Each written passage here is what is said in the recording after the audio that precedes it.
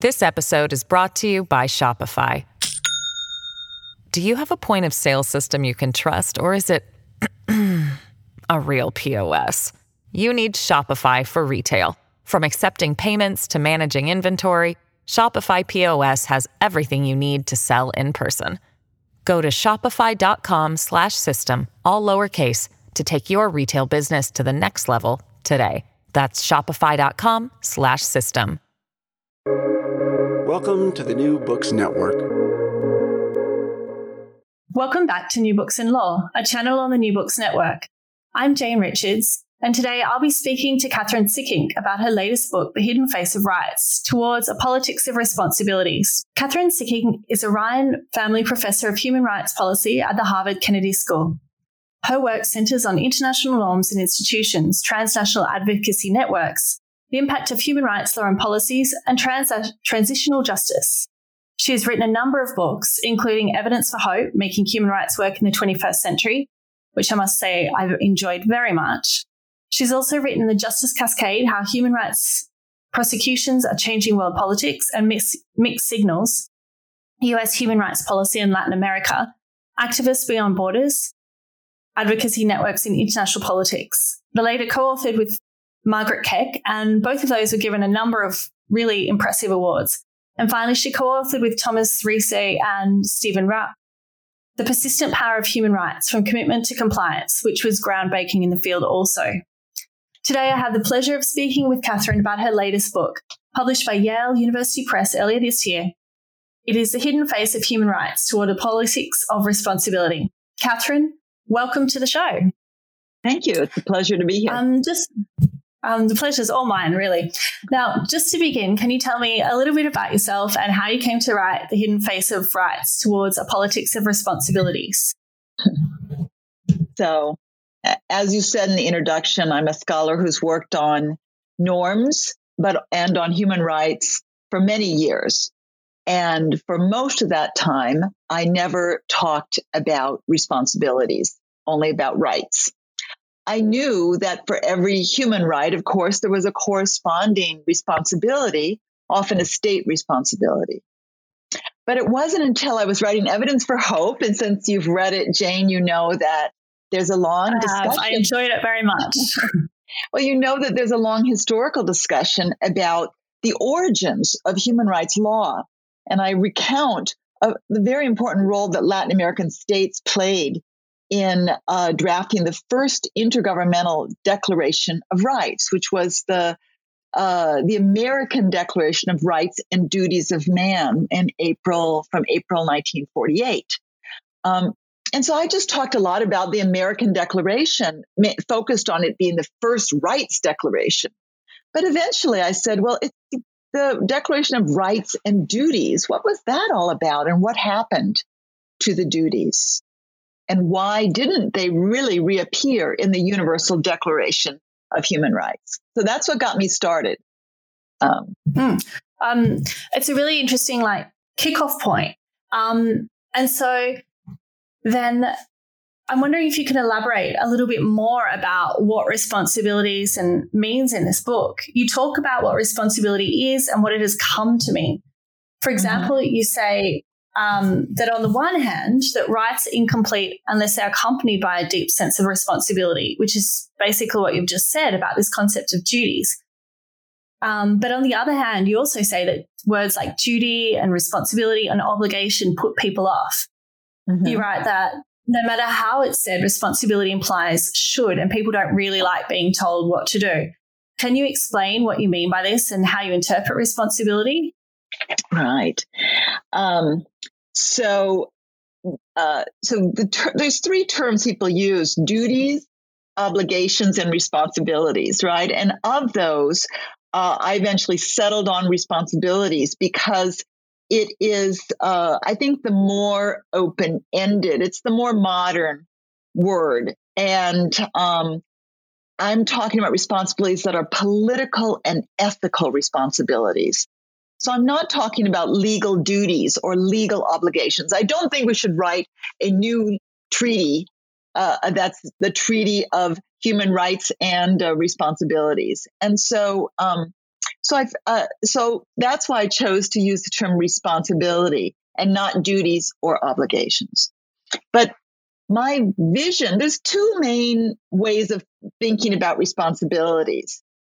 And here I draw very much on the work of political theorist Iris Marion Young. And she talks about these two ways as being backward-looking responsibility and forward-looking responsibility. And the other word she uses for backward-looking responsibility is the liability model of responsibility. And that means who's to blame, basically. Now, this is a law podcast. I should say this early on. Yeah. This is the main model of responsibility in law. When you say responsibility to a lawyer, they almost immediately think of basically who's to blame and who can we sue or bring a civil case against, or who can we bring a criminal case against. Okay. As you know from some of my work, I believe in the liability model for some human rights violations. So I wrote a whole book called The Justice Cascade that's all about human rights prosecutions for mass atrocity. So I'm very much kind of behind the idea that some human rights violations should be prosecuted. There should be a liability model of responsibility. But most human rights, it's not easy to implement them mainly by figuring out who you should punish or who you should blame. In other words, most human rights, we need to think about what we should do in the future together to implement human rights. So that's the forward-looking model. It doesn't ask who's to blame. It asks what should we do? What should we do together? And how can all the actors that are socially connected to a human rights violation take action to try to implement rights more fully? And so then can you talk to the point of who are the key actors in this social connection model? So one is I use the term agents of justice. Okay, so who are the agents of justice here? And I take that from another political theorist, Honora O'Neill. And the notion is that, of course, the first actors who are responsible in a forward-looking way are states. States are the first actors we turn to implement human rights. And increasingly on some rights, we're also turning to looking at corporations as actors that should have a responsibility, certainly forward-looking, perhaps backward-looking responsibility in some cases. But the argument in my book is we shouldn't stop there. Of course, states and corporations are crucial agents of justice, right, to implement rights. But we can't stop there. And there's many rights that require to be fully implemented, require the actions of many other actors. So actors, for example, like international organizations, have responsibilities to act. Actors like non-governmental organizations may have responsibilities, like universities, for example. I talk in the book about responsibilities that universities have, and even in some cases, individuals. Depending on the right, professional organizations may have a right to a role to play. I mean, you're a journalist, and in some cases, professional organizations of journalists have roles. Professional organizations of physicians, for example, may have very important roles around creating codes of conduct for their practitioners to make sure that their practitioners don't violate rights. And so I'm thinking that we need to look at all these state and non-state actors, these as agents of justice who may be called upon to exercise responsibility in connection with other actors. And so then talking about this, you picked up on different professions having different responsibilities. Can you talk about some of the norms which we can draw from human rights that relate to the responsibilities that the various actors may have? Well, again, the states have legal responsibilities under human rights law, right? And most of these other actors do not have legal responsibilities, which is why I talk about ethical and political responsibility. So it depends. Partly I'm saying it depends on the kind of rights we're talking about. And as you know in the book, I talk about questions of climate change. I talk about issues like digital privacy. I talk about freedom of speech, and I talk about campus sexual assault as kind of illustrations. And so I'm talking about in some issue kind of new rights, and I believe that that for some of these new rights, let's talk about climate change, for example. Many people want to just start with rights. They want to say rivers have rights, trees have rights, and in fact, their rivers do now have rights. The Ganges River, for example, has been found to have rights. Or even Pachamama, the earth goddess in Latin America, the constitutions of Ecuador and Brazil say that the earth has rights. And I'm not opposed to that notion, but I believe that really doesn't get us very far. If we're really concerned about addressing climate change, only talking about rights and not talking about the responsibilities of all actors socially connected to the problem of climate change, just doesn't get us far enough to address this problem. I did really enjoy the examples that you had in the book. So let's talk more about climate change and perhaps responsibilities as consumers that we have. So you do give this great example that in terms of the responsibilities of individuals, both in causing climate change, but also in taking action. As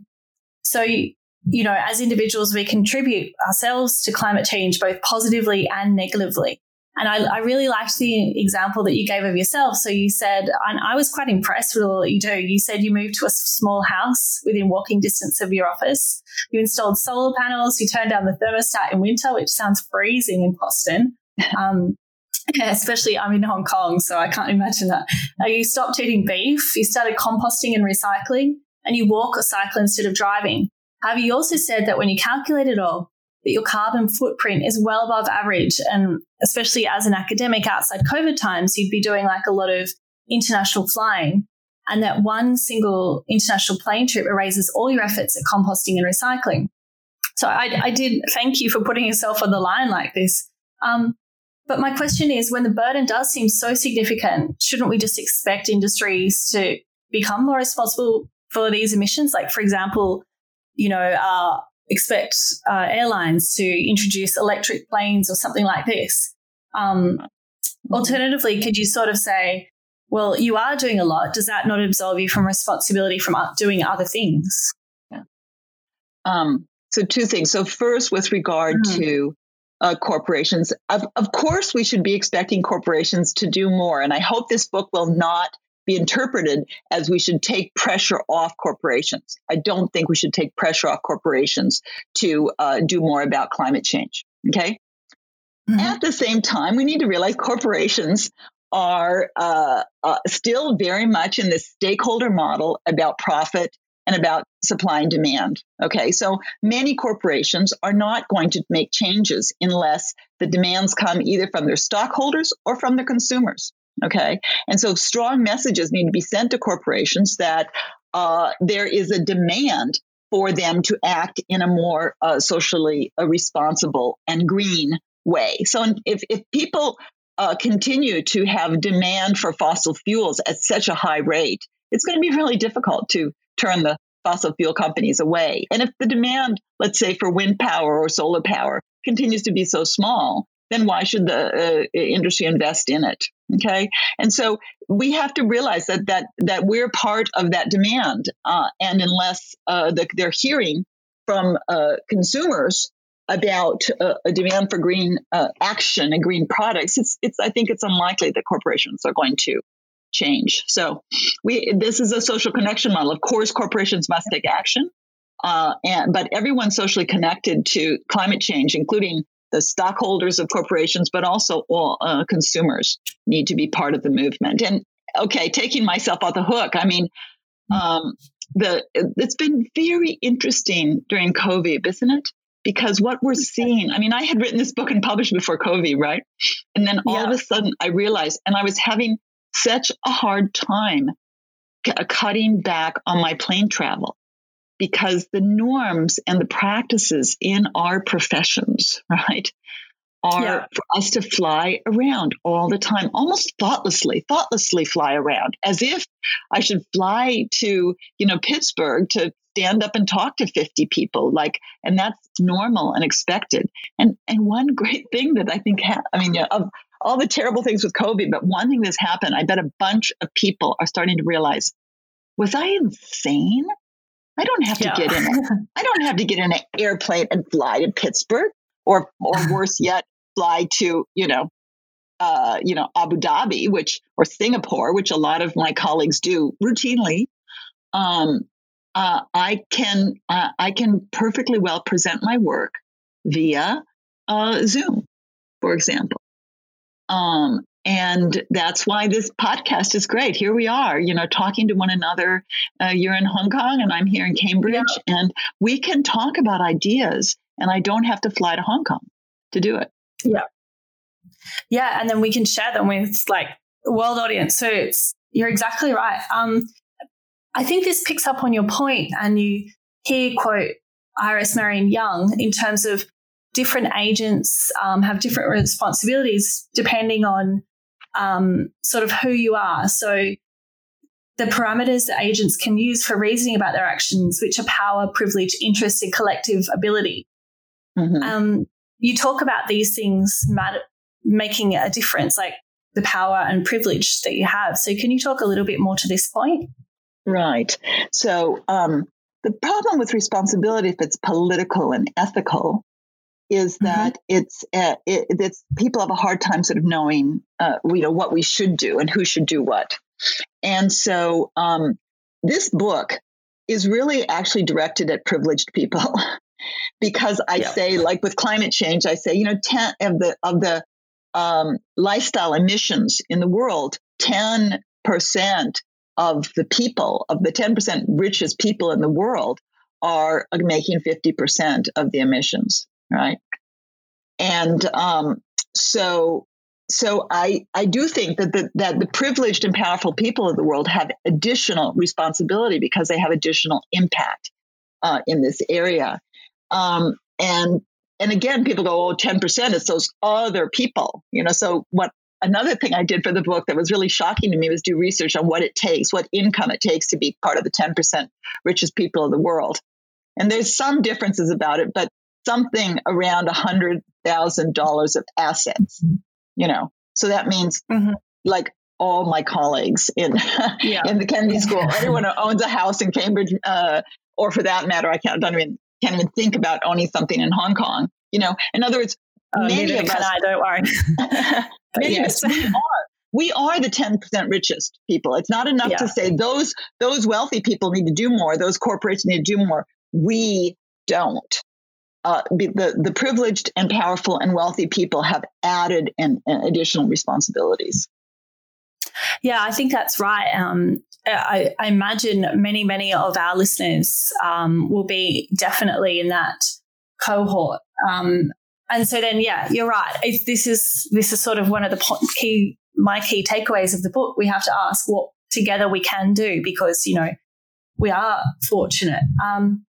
So turning to kind of one of the next examples that you give, which was, I love the descriptive language you mentioned earlier, defense against the dark arts, digital privacy and disinformation. Can you explain a little bit about this? It was just I think it's such a pertinent kind of thing right now. It's not something that most of us think about. Until I read this section of your book, I hadn't thought much about it myself. So if you can tell me all about this. Please. So lots of people are outraged right now about violations of digital privacy, right? And so this, I wrote that section shortly after the Cambridge Analytica, scandal came down. Now there's been a lot of things that happened since, but at that time I thought, oh my goodness! And for the first time ever, I thought maybe I should check my privacy settings on my iPhone.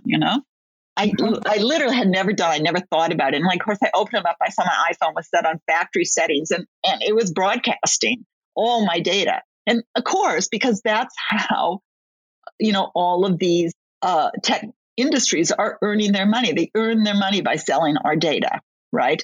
So if they're not charging you for an app, it's because you are the product, not the app. Your data is the product. None of us should be kind of naive about this.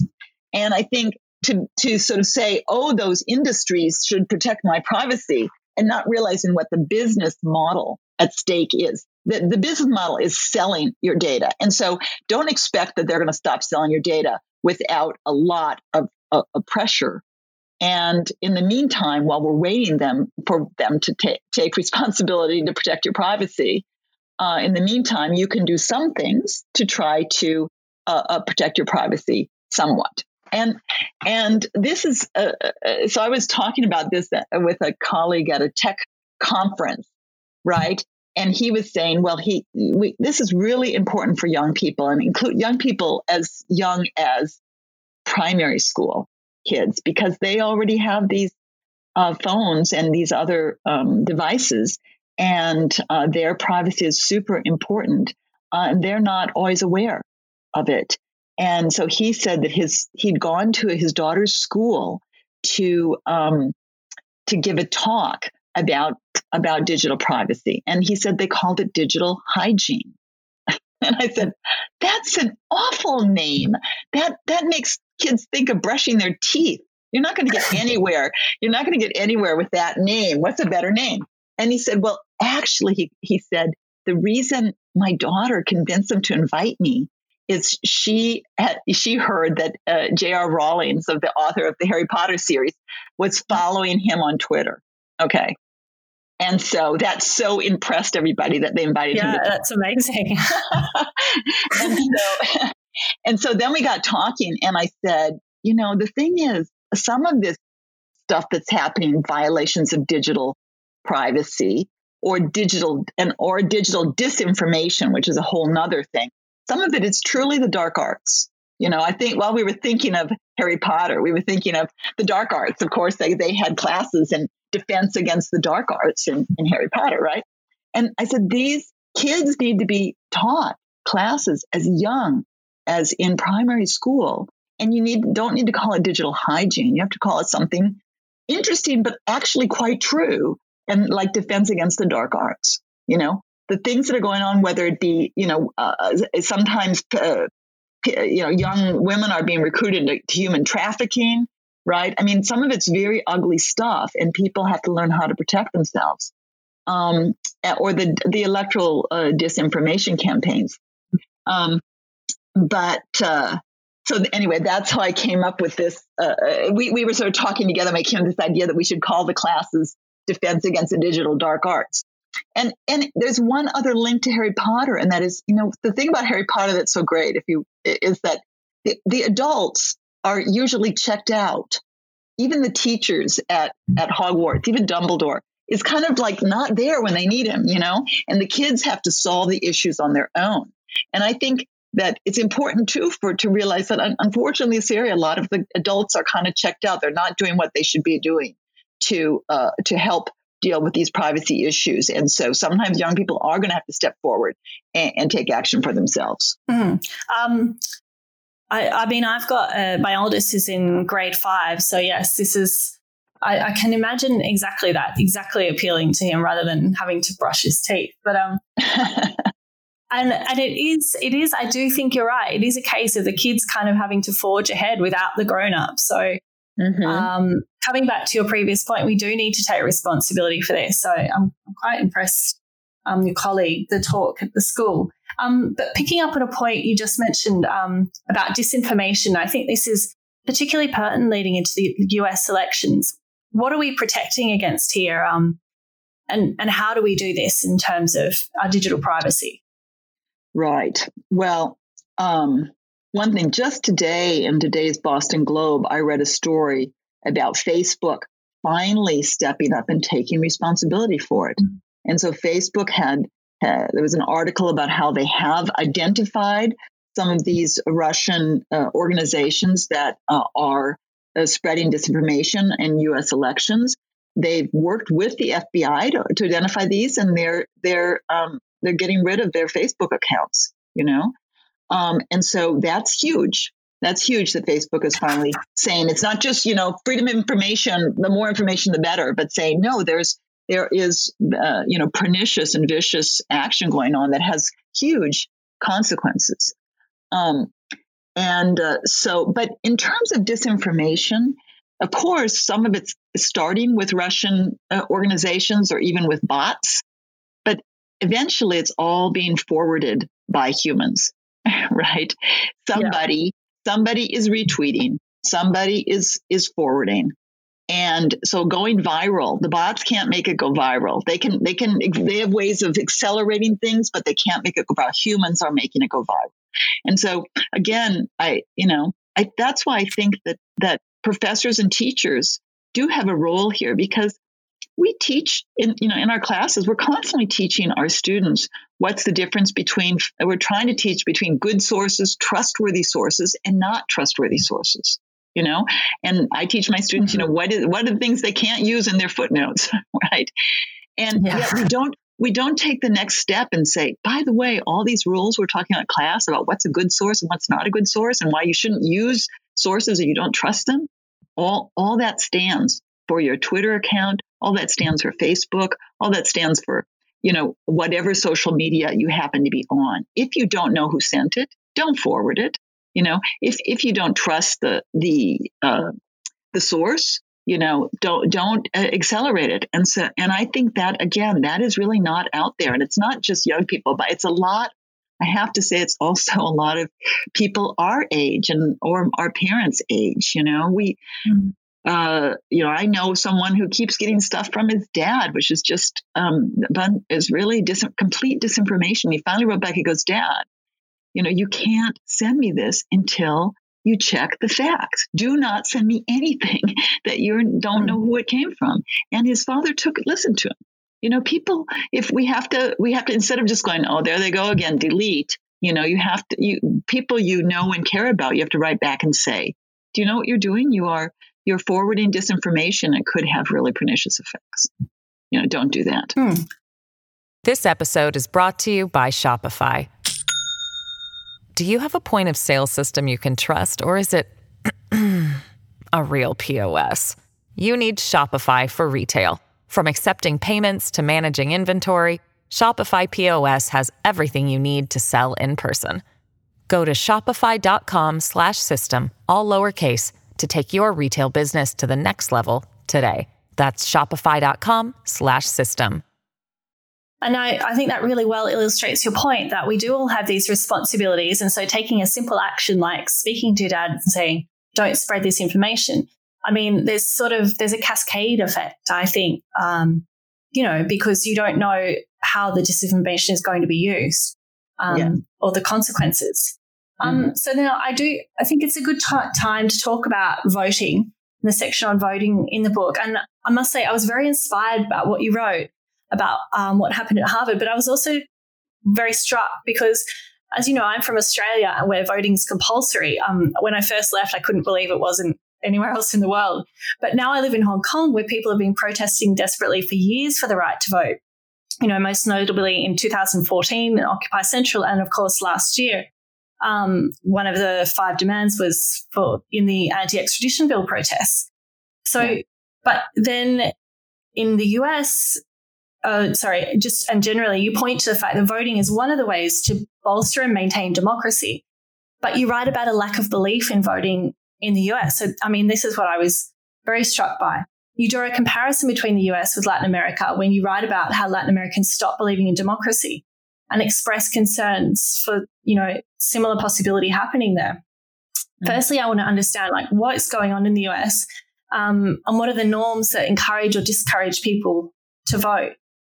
And how should we encourage voting, especially at such a crucial time? Right. Well, there's the first chapter I read about voting was based on some focus groups I did with Harvard students. This was, a very early 2018. And I was really surprised that these are Harvard students, and they expressed, yes, maybe they're responsible to vote, but voting, was complicated. And, where do you find stamps anyway? And so some of it was just people not thinking it was very important. But sometimes people said, "Oh, there's lots of ways to participate politically, and voting's not privileged in any way. And if I want to, protest, that's enough. I don't have to vote too." And so there were all sorts of ways that students were not valuing and not endorsing the importance of voting. And then I also sort of saw a change here. at the university. And it was by the result of student leadership. So the students stepped forward and finally said, voting is really important. It's not the only thing we do. It's just one thing we all have to do in order to bring about change. And as soon as students started really talking to one another, making it important and talking to one another, they started changing the norms. And, one thing about young people, they are very conscious of peer pressure. And when the peer pressure started to change and voting started to be something important and serious and cool, you just saw kind of a sweep of changing norms. And we had a very big increase in voter turnout. And that's all over the country. Between 2014 and 2018, student voting doubled on average in the country. Wow. Okay, now that's because it started from such a low level. Students don't vote very much, and they really don't vote in midterms. They vote in presidential. And so there was this big jump, but we're still only, I think, at an average of 49% of students voting. So here you have some of the most educated, young people in the country who are very capable of voting, and yet still only half of them are voting. I think it's possible, from what I'm seeing around the country, that we're going to see another big jump this fall. But you hate to get your hopes up, and then be disappointed. But we see students mobilizing and continuing the campaigns that they had in 2018 for the midterms.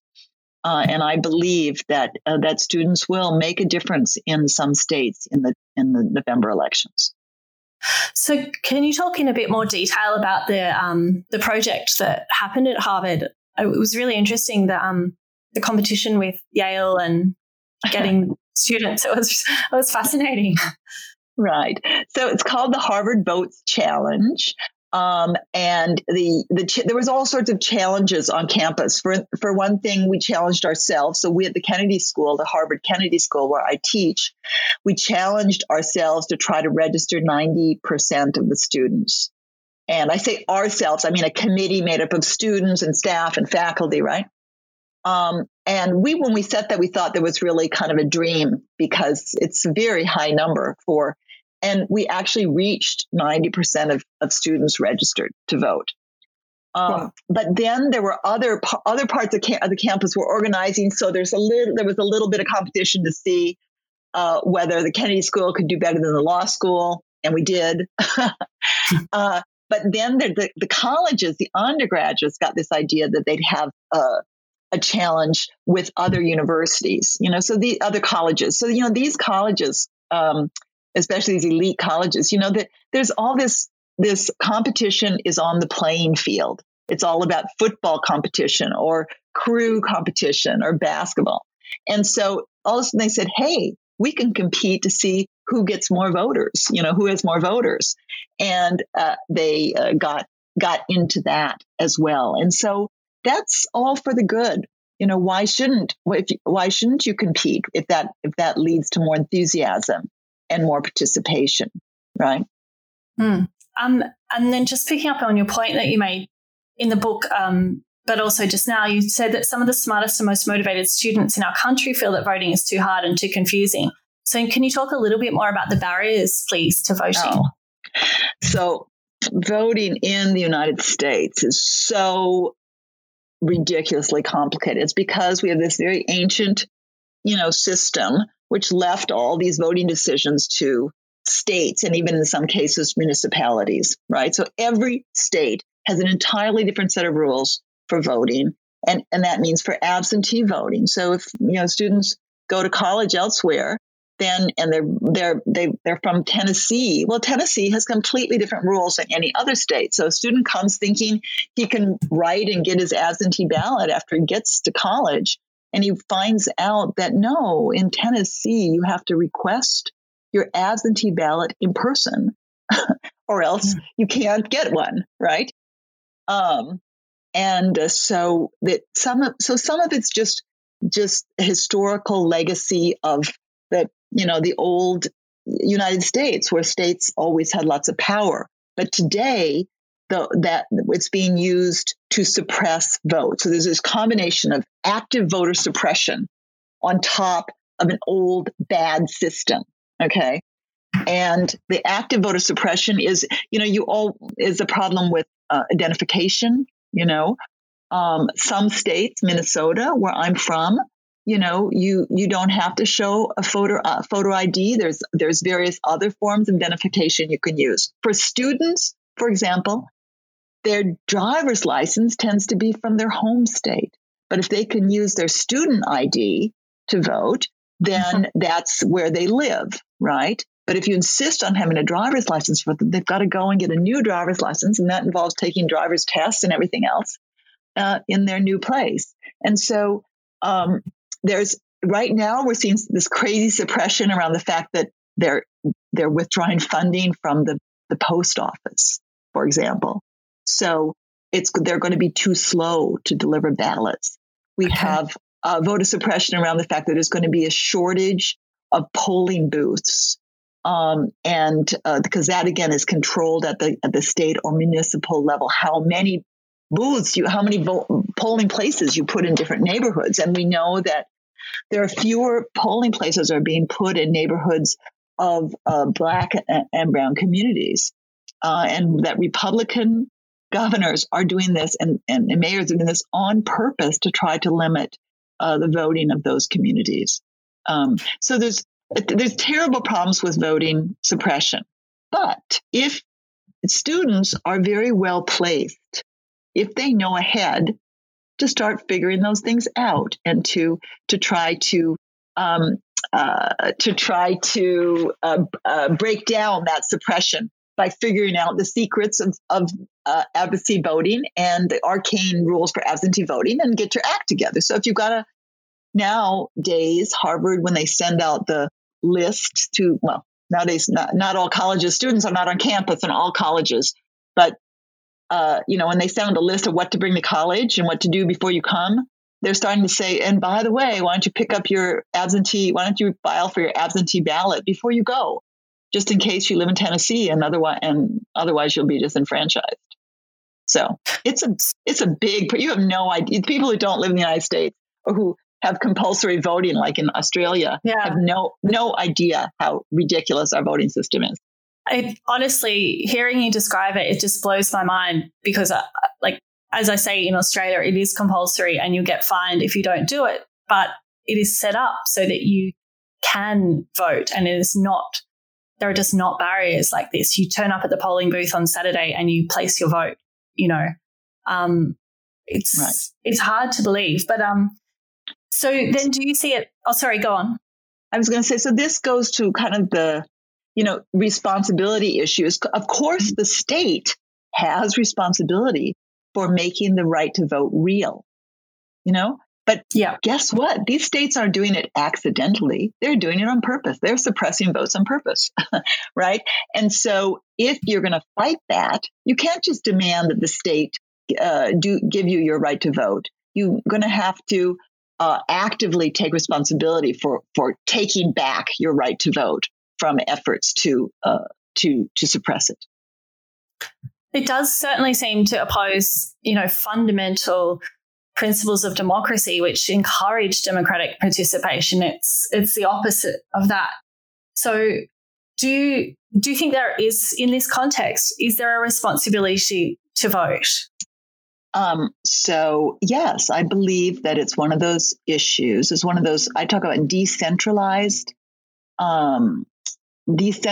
compliance decisions, even in places like Minnesota, where I come from, had the highest voter turnout in the country, and the state was doing everything possible to help people to vote.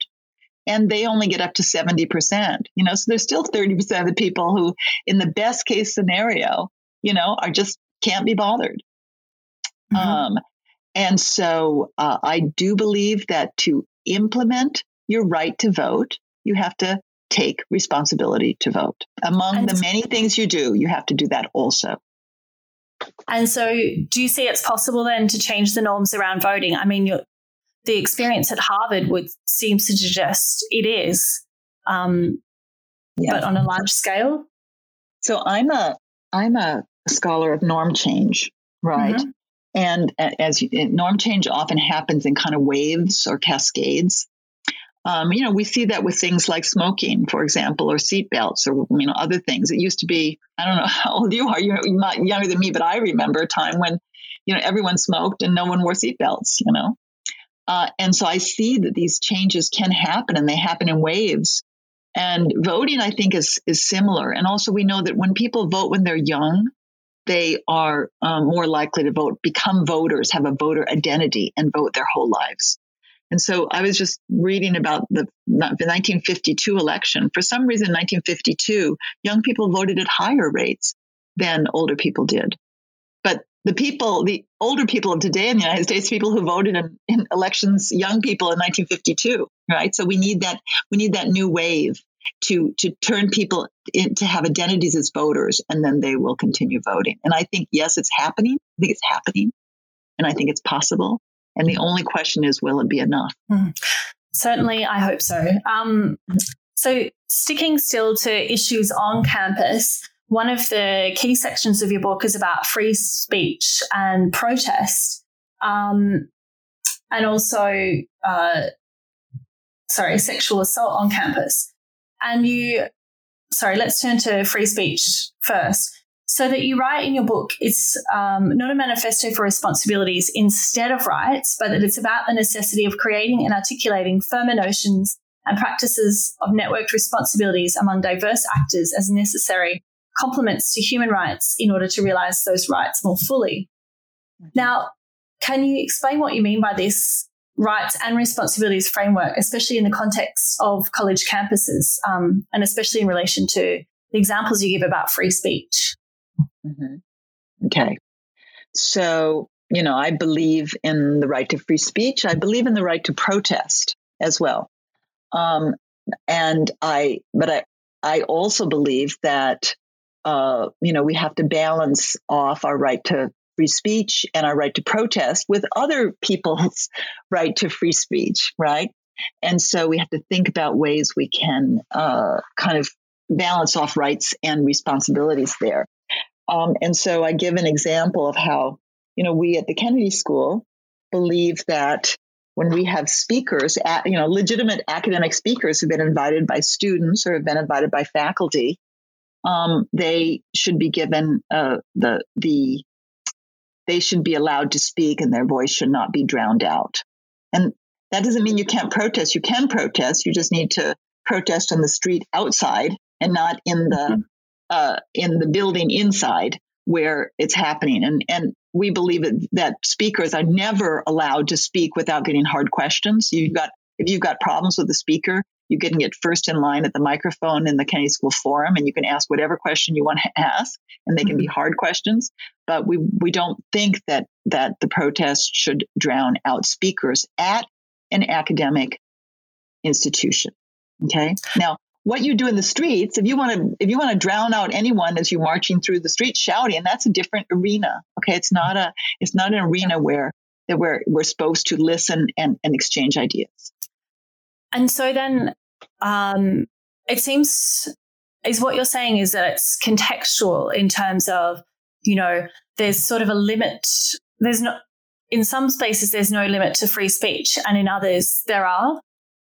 Yes, I do think it's contextual. And so even, at one point I talked about what are the rules in the classroom, right? And so in the classroom, the U.S. Supreme Court is very protective of free speech. And basically lets you say almost anything you want. But the Supreme Court rules are not the kind of rules that I would use in my classroom, because that would totally undermine the atmosphere I need for learning to take place.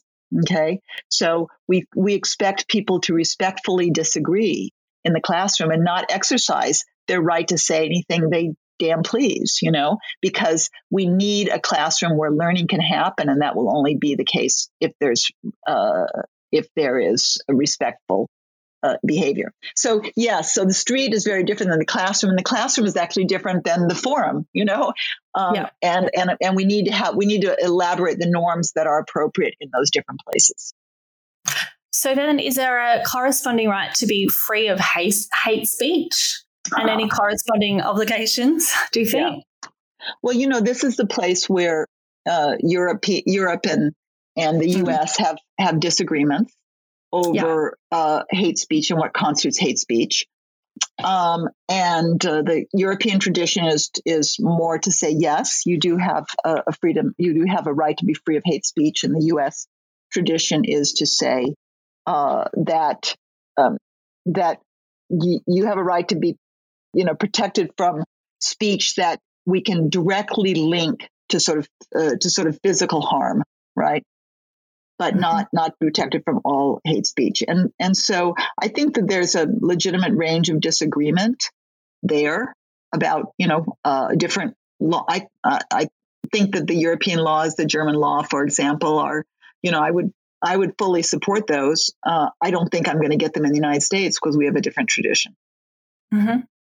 And so does any university have any obligations in terms of avoiding formal and informal censorship, do you think?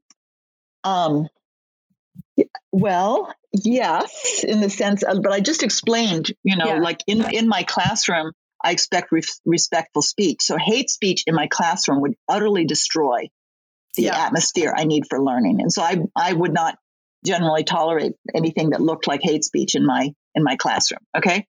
Now, but then there's kind of disagreements over where certain kinds of hate speech ends and legitimate expression of opinion begins, and so I do think it's important that people be listened to and not silenced. But when they're when they're expressing opinions as opposed to something that you and I might both call hateful speech. Mm-hmm.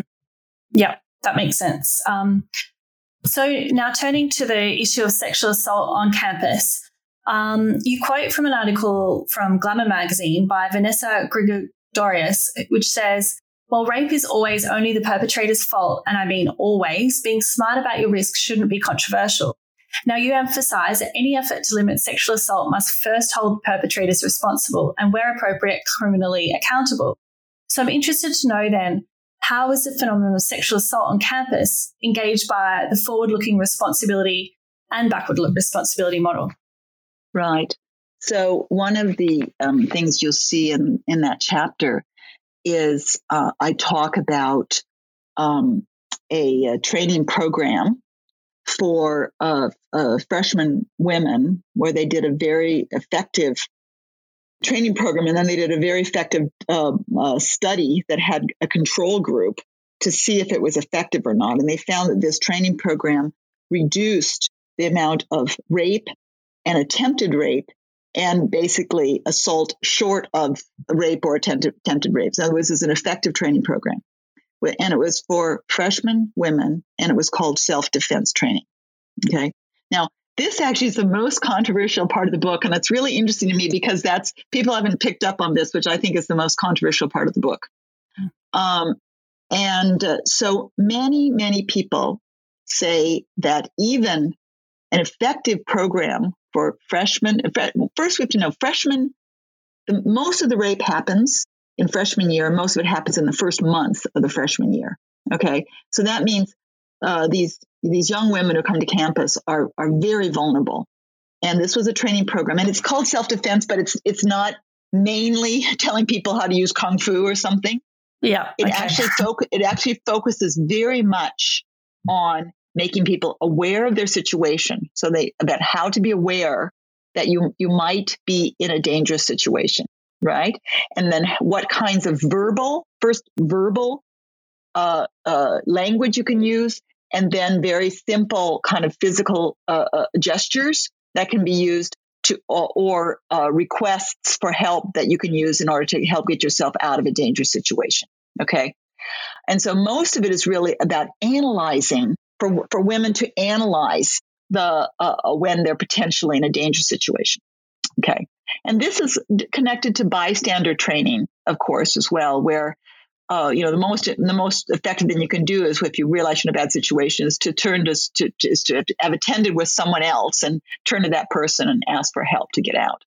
But it's very controversial among many people who work on campus sexual assault because they say that this risks blaming the victim. They say if these young women are the victims, they should never be expected to have responsibility, and they should, anything that looks like somehow that they're at fault is completely unacceptable. Okay. And my belief is that if we have a program that we know, because it's been tested through, a study with a control group, we know is effective in reducing rape and attempted rape and harassment short of attempted rape, why would we not use that? Why should that be controversial, right? And so I advocate for, and that doesn't mean we stop doing other things. Bystander training is also is a good thing to be doing, and also we should, and where necessary, rapists, of course, should be held criminally accountable.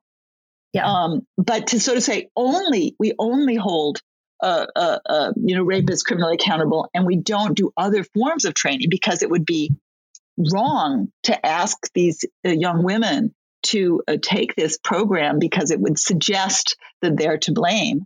I think that's a mistake. I think that's exactly an example of where we take the rights language too far and make it too divorced from responsibility. Yeah, I understand what you mean. So it is this concept of forward-looking responsibility and sort of asking, what can we all do together? And so then, I guess, sticking a little bit with the controversy, you do talk a bit about the link between alcohol and rape on campuses. Can you talk more about how responsibility is engaged in this context? So again, there's some of the issues, some of the studies of rape on campus are quite that we still don't have the kind of information we need. And in particular, I talk about there's two different studies that have quite different information about whether most rape is done by serial rapists. There was one study that suggested that most, the great bulk of rape on campus is committed by a very small handful of men. And then a later study said that's actually not the case, that it's a much broader group. And by the way, I'm using women and men here, because that's what the studies use. But there's, women, of course, there's sexual abuse of men, and there's very large sexual abuse of LGBT and especially trans people. So I want to be clear that sexual assault can happen to any gender. But most of the studies that have been done that I'm citing involve women and men. So I'm using those terms.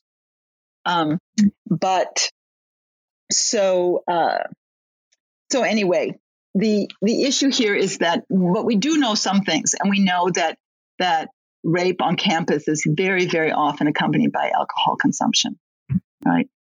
Yeah. And again, so then we're back in the controversy. Are you saying that because someone drinks that they somehow are to blame for their own? And so, no, we're not saying that. Yeah. We're not saying that. Okay. What am I saying? I'm saying it shouldn't be controversial for women to be smart about their own safety. Okay. So you want to say, if we know certain things, like we know certain fraternities are notorious for being places where sexual assault happens, we want women to be smart. We want them not to go to those fraternities. If they go, they should only go accompanied by friends. If they go accompanied by friends, apparently this is already happening. I didn't realize that, but there's a new, it's like the designated driver. There's a new word. Do you know this word? I forget it right now. I don't know. There's a designated person who goes to these parties, who, when you go to a frat house, is a designated person who cannot drink and whose job it is to see trouble before it happens and to, call the taxi or call the Uber or whatever and get people out of there. And so it seems to me that I think if we're saying to women that they shouldn't be smart and they shouldn't gather information and know how to protect their safety, I think that's the wrong message to send to women. Yeah, it seems to be trying to avoid putting yourself in the way of known risks. Yeah. Yeah. Or, so like I say, it doesn't mean you can't go to fraternity, but, would you ever go with someone to their room? No. Yeah. Yeah. Right? Because we know the same thing. We know that some of these sexual assault and gang rape, there are predators. They are on the lookout for a particular for women they perceive as vulnerable, and what they're going to try to do is get those women out of the public area into a room where they can be abused. And so, being proactive to prevent that, I think, is a smart thing to do and should not be controversial. Yeah. Yeah, no, I agree. And now just drawing all these points together and the ethics of responsibility, you say that in the last section, you say we need to take up Weber's ethic of responsibility in the sense of being concerned not only about having the right intentions, but also thinking about the consequences of our actions. When facing a human rights issue, ask yourself not only who are the bearers of justice, but also who are the agents of justice. Who are the multiple actors able to promote the fulfillment of rights? Don't just ask who is to blame. This is an important issue, but not always the most relevant one for implementing human rights. Ask instead, what together can we do? Now, I was very inspired by this idea, and I do plan to use it both in my teaching and also with my children. Can you just bring these points together and explain this a little more, please? Right. So that's the part that I call the rights and responsibility framework, right, which is the book. And that's very, very important for me that this book be understood as being about rights first and responsibilities. Okay. And especially about responsibilities as necessary to fully implement rights. So it's not a book about responsibilities instead of rights. It's a book about how responsibilities are one necessary part of implementing rights. And so this framework, I say, is that you start asking these questions, who are the bearers of right? Who are the bearers of rights? Who are the agents of justice? And what kind, how can we use a social connection model so that everyone socially connected to these rights violations can try to start acting together to try to diminish violations of human rights. And sometimes those agents of justice, we individuals are among those agents of justice, and we need to ask ourselves what we can do together. Yeah, I definitely agree. So I've taken up a lot of your time, Catherine. But just before you go, can you tell me a bit about what you're working on now? Well, right now, I've actually started to use this framework to talk about the COVID situation, and it's actually very useful to talk about COVID. And so it's quite interesting that the whole debate over the United States about masks, for example. Literally, there was a religious figure in the newspaper today saying that wearing a mask limited our freedom and was like a communist act, asking people to wear masks. Okay, so once again, we're seeing how the demands for freedom get totally get taken into such an extreme way that they're not taking into account people's responsibilities to protect the rights of others, right? And we know that unless everyone exercises unless individuals exercise simple responsibilities like washing their hands and like wearing masks, that we will not be able to protect everyone's health. And so the COVID example is a really good example of why we need a rights and a responsibility framework. But I'm also taking it to talk about like the issue of vaccines, right? Like we hope we have many vaccines that will come out, but already we have a move by some countries like the United States and the UK and by some corporations to try to only think about their own well-being and not to think about responsibility for all the people around the world. And I'm actually very worried what's going to happen with some of these vaccines come out with patents and very high prices and how that will be, how we could head that off by having a better movement to take responsibility for making sure that profit doesn't take precedence over people's health. Mm-hmm. That sounds very much like some very pertinent and interesting research. And I do hope that it has a strong influence, especially in the context of profit making by the big corporations. So I will look out for it too.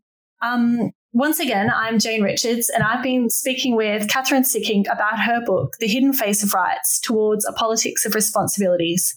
It was published by Yale University Press earlier this year. I strongly recommend that you check it out. You've been listening to the New Books in Law, a channel on the New Books Network. Catherine, thank you for your time. Thank you, Jane. It's been a pleasure.